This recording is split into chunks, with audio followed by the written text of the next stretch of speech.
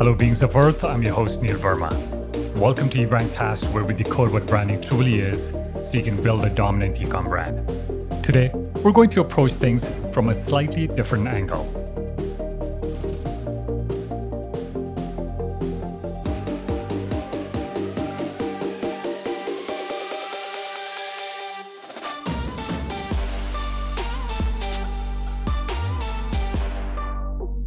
Although you all know by now that eBrand Builders, we believe in brands having a core purpose and values, leading with those values comes with its own risks though. That's why we're going to be looking at it from a different angle today.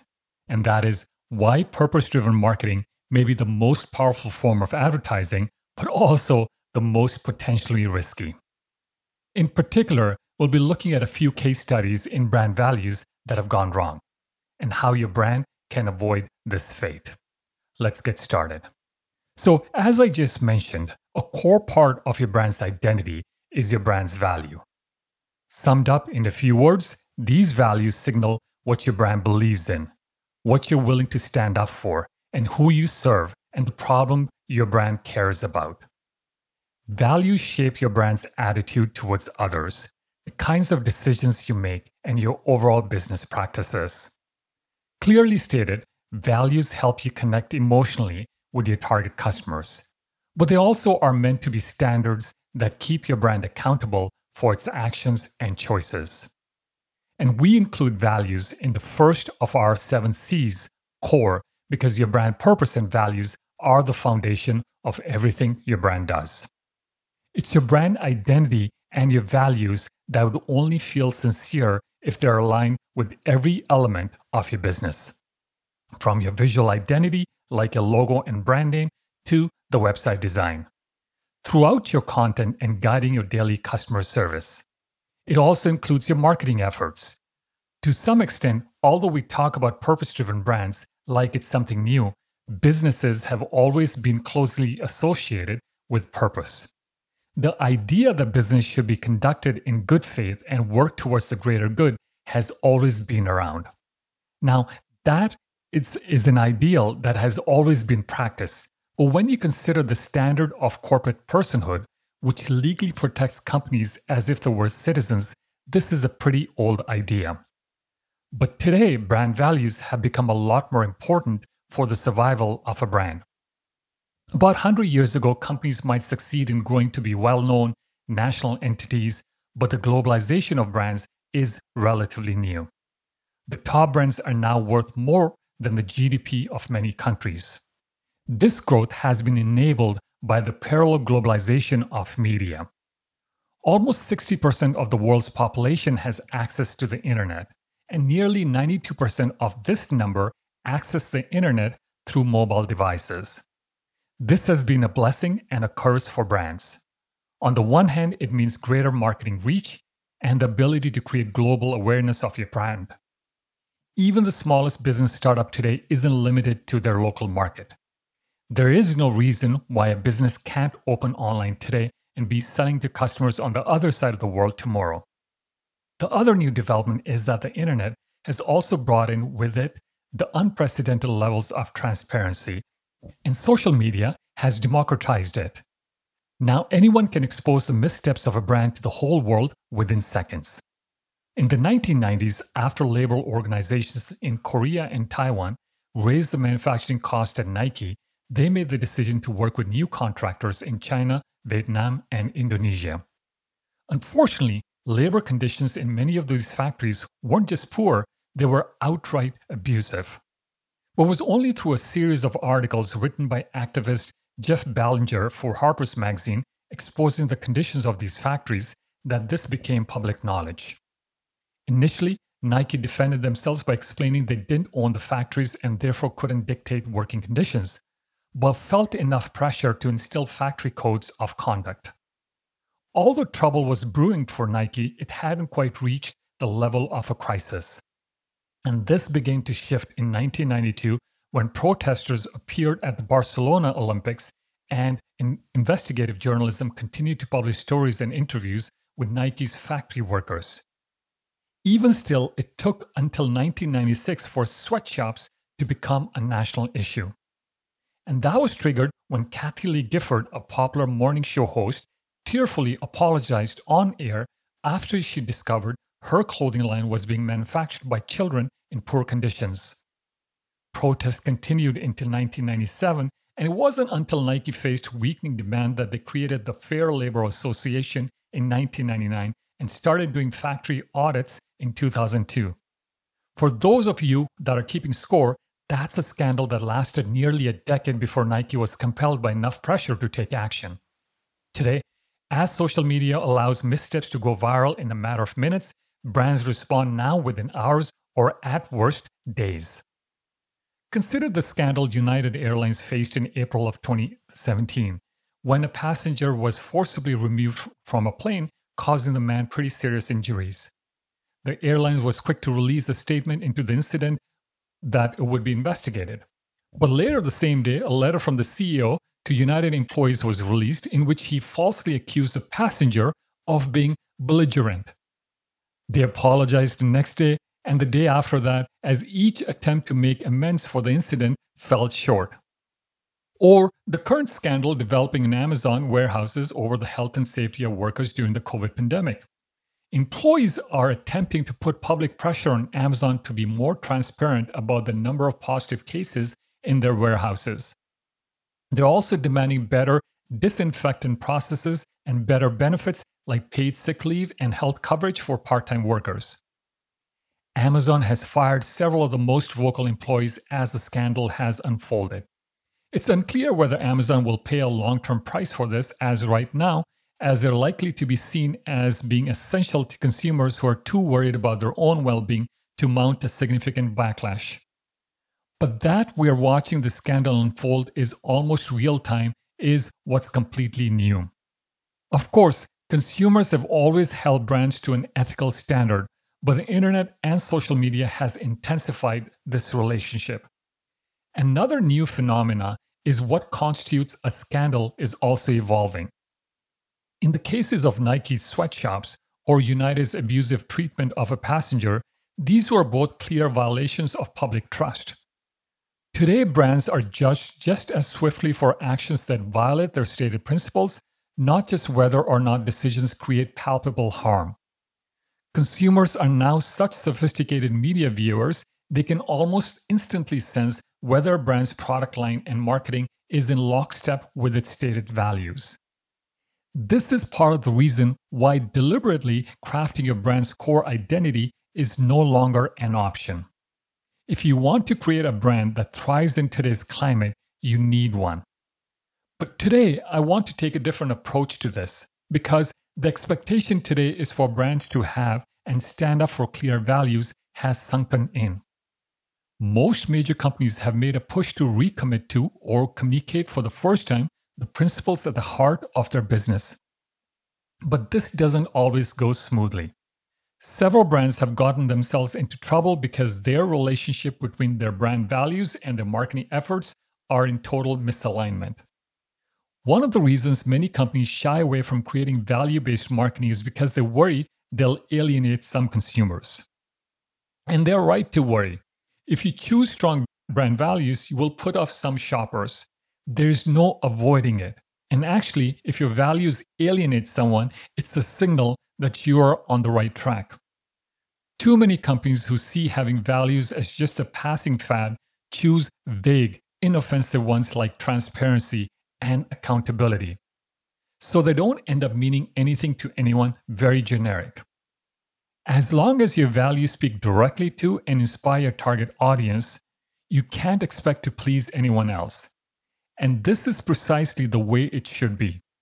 Maybe without knowing it, brands that choose ambiguous values are still sending a signal.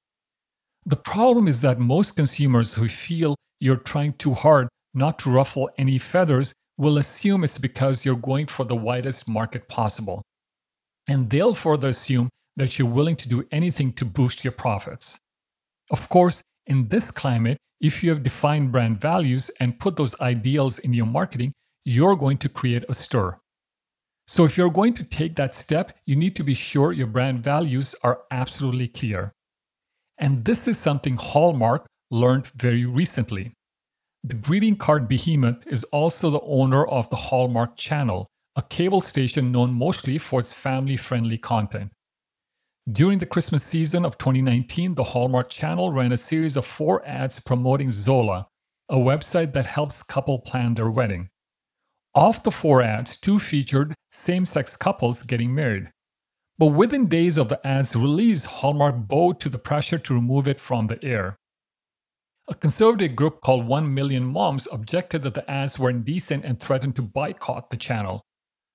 Originally, Hallmark pulled only 2 of the ads with the same-sex couples because they didn't want to generate controversy. But Zola then quickly pulled the 2 remaining ads as well. Then after the news broke, there was a swift public backlash against Hallmark for jettisoning their commitment to the LGBTQ community. And actually, this wasn't the first time Hallmark had been targeted by the 1 Million Moms. Back in 2008, Hallmark Cards debuted their new line of wedding cards specifically for same-sex couples. The conservative group attempted a boycott at the same time too, although to this day, Hallmark continues to sell a range of LGBTQ cards. But that wasn't the end of the scandal. Hallmark then received backlash for pulling the ads. And eventually, Hallmark CEO Mike Perry announced that they were agonizing over the decision and came to believe that they had made the wrong one. Of course, this only further enraged 1 Million Moms, and it did little to mend fences with the LGBTQ community who felt betrayed by the original choice. Hallmark's mistake here wasn't having values, but it was that the fact that they didn't stand by them. And frankly, the non-committal is what hurt them. Now, both choices reflect poorly on the brand. Conservatives who were happy with the ads being pulled now feel abandoned, and any goodwill Hallmark had with the LGBTQ community had vanished as well. What's left in this wake is confusion. And no matter where you personally come down on this issue itself, it's the flip-flopping that reflects poorly on the Hallmark brand. But Hallmark aren't the only brand to get into trouble when a 2019 Christmas ad came along. Peloton, the makers of a high-end stationary bike, had to pull their holiday ad after a swift backlash as well. The ad shows a husband gifting a Peloton to his wife on Christmas morning. She then documents her year-long journey with the bike, recording short videos on her cell phone. At the end of the ad, she shows a montage of these videos to her husband. The video tribute ends with her thanking him for the gift and gushing that a year ago she had no idea how the bike would change her. If you've seen the ad, you will appreciate why my description of it doesn't really do it justice. It was widely criticized on socials, first or all, because the actress playing the wife is already quite thin. Also, the implication of gifting exercise equipment to your spouse didn't sit well. But what really makes this ad unsettling is the wife's documenting of the journey. The videos have an undertone of desperation to them, like she's trying to please an overly controlling spouse. This certainly isn't the kind of commercial that makes you wonder what they were thinking. On paper, it sounds innocent enough, but the ad does have an undeniably creepy undertone. But it's an interesting case because unlike Hallmark, Peloton was sincerely trying to communicate a heartfelt brand value. The ad's title is The Gift That Gives Back, and it's clear that what they were trying to communicate was that exercising is about much more than losing weight. And there are many secondary benefits as well. It's been well researched that regular exercise improves your overall mood, can keep your brain healthy as you age, and improves your sleep. And not to mention the reward of creating and staying committed to a self-supporting habit. The idea was a good one and was fully in line with their values. Their previous holiday ads had a similar message. It was a series of 2 commercials. The first showed a husband hiding a Peloton with a big red bow on it in the shed. But as the countdown to the Christmas days came along, we see them using the Peloton himself.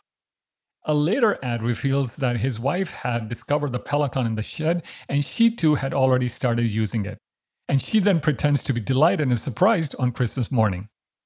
The actress who played the wife in this Gift Give Backs campaign, Monica Ruse, explained in an interview that she blamed her face and wondered if her eyebrows made her look worried. It's hard to say what pushed it over the cliff edge, but it does make an interesting point about how branding has evolved. In a previous episode, we walked through the history of branding. Where brands started as a way to indicate property or to distinguish a product's maker, it wasn't until the 80s that branding became to be known as selling for an added value.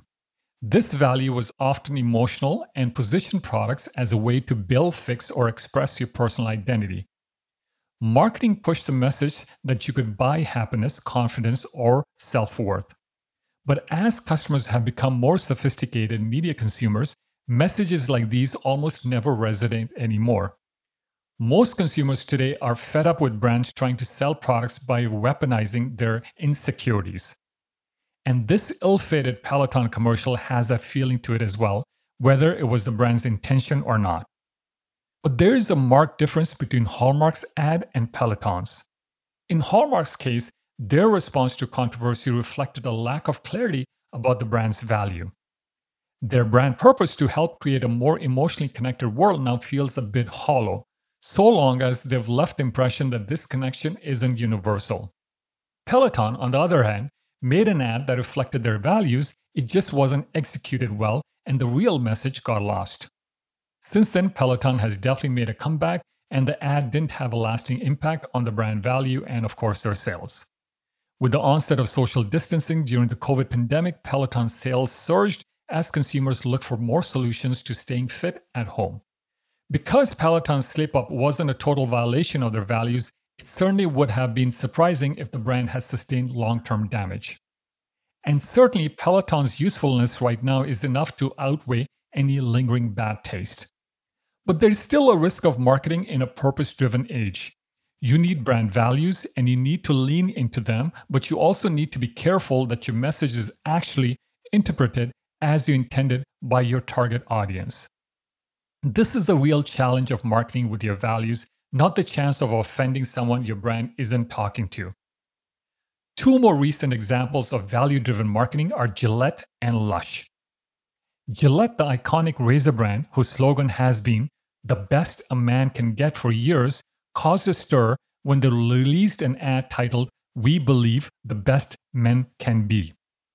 The ad tackled the Me Too movement by recontextualizing their iconic slogan to address bullying, sexism, and toxic masculinity. Of course, it wasn't well received by anyone. In fact, it quickly became one of the most unliked videos on YouTube. There were many critics who found the ad emasculating and accused it of pandering to the woke culture on Twitter. It was also criticized on the other side of the spectrum. Many consumers thought it was hypocritical for Gillette to say they promoted equality when they still priced their razors for women at a high premium. They later released another ad called First Shave that featured a trans man learning how to shave from his father, which was more warmly received. Although they likely dodged the first one of the potential controversy by not posting it on YouTube or Twitter. Lush, a UK-based natural cosmetic company, has also found themselves having to walk a tightrope with their marketing. As a brand built on natural and cruelty-free ingredients, they do not even partner with suppliers or distribution companies who have been party to animal testing at any time. Going hand in hand with animal rights is human rights, and Lush also has a long history of defending and supporting various human rights groups. For instance, since 2007, they have sold Charity Pot, a body lotion whose profits are donated to various small human rights organizations. They've also had their brushes with controversy-courting campaigns. In 2012, when they hired a performance artist who for 10 hours acted out what animals endure in testing, like forced feeding and eye irritancy test, it was live streamed from their Regent Street shop window. It was met with an overwhelmingly positive response for opening the public's eye to the life of abuse many animals endure in the name of cosmetics. But another campaign from May of 2018 didn't land as well. The campaign was known as #SpyCops and was meant to bring awareness to the often unethical behavior of the UK's undercover police force. The campaign was meant to highlight the often emotionally abusive relationships undercover cops form with activists in order to charge them. Unfortunately, while on paper the campaign probably made sense, the campaign received quick backlash for painting police with too broad of a brush. Even after Lush tried to specify they were only criticizing the small units of undercover officers targeting activists, the public wasn't having it. The UK's chief police officers and the Home Secretary were vocal opponents, and many of the loyal tribe thought the campaign went too far.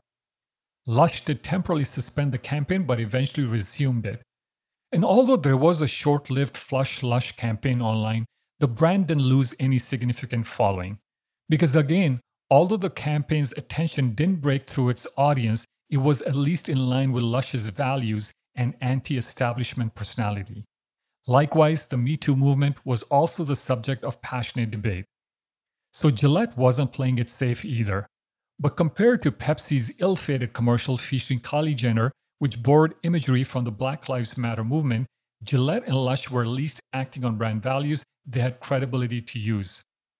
Pepsi's commercial felt exploitive in a way Gillette's and Lush's ads didn't, so it was quickly scrapped, and Pepsi was forced to issue an apology for the misstep. To a lesser degree, McDonald's fell into some hot water after an ad called Carry On. In 2014, with their stock dropping, they released the ad as a way to reinforce their image as an American icon and a mainstay in people's lives. The ad featured pictures of McDonald's signs from all over the country over the past few decades. Some of these signs were wishing local residents a happy birthday or acknowledging an anniversary. And many showed signs expressing condolences and support after national tragedies like the 9/11 and the Boston Marathon bombing. Although it was popular among media critics, many consumers didn't feel the same way. They accused McDonald's of wanting credit for changing their signs, but offering little else to the community, especially considering the health risk of eating too much of their food.